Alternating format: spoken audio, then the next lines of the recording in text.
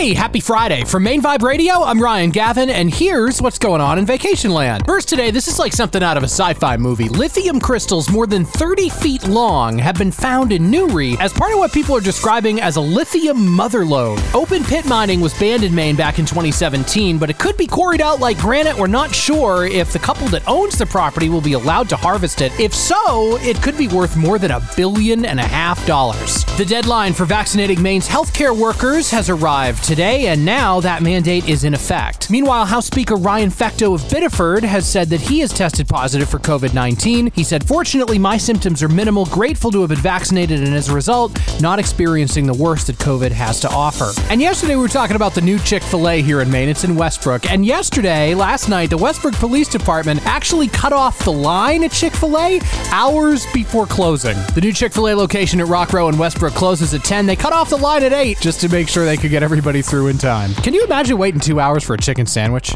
Yikes. Anyway, that's what's going down in the 207 today. For Main Vibe Radio, I'm Ryan. Hope you have a fantastic weekend. We'll see you back here Monday. Main Vibe. Main Vibe Radio.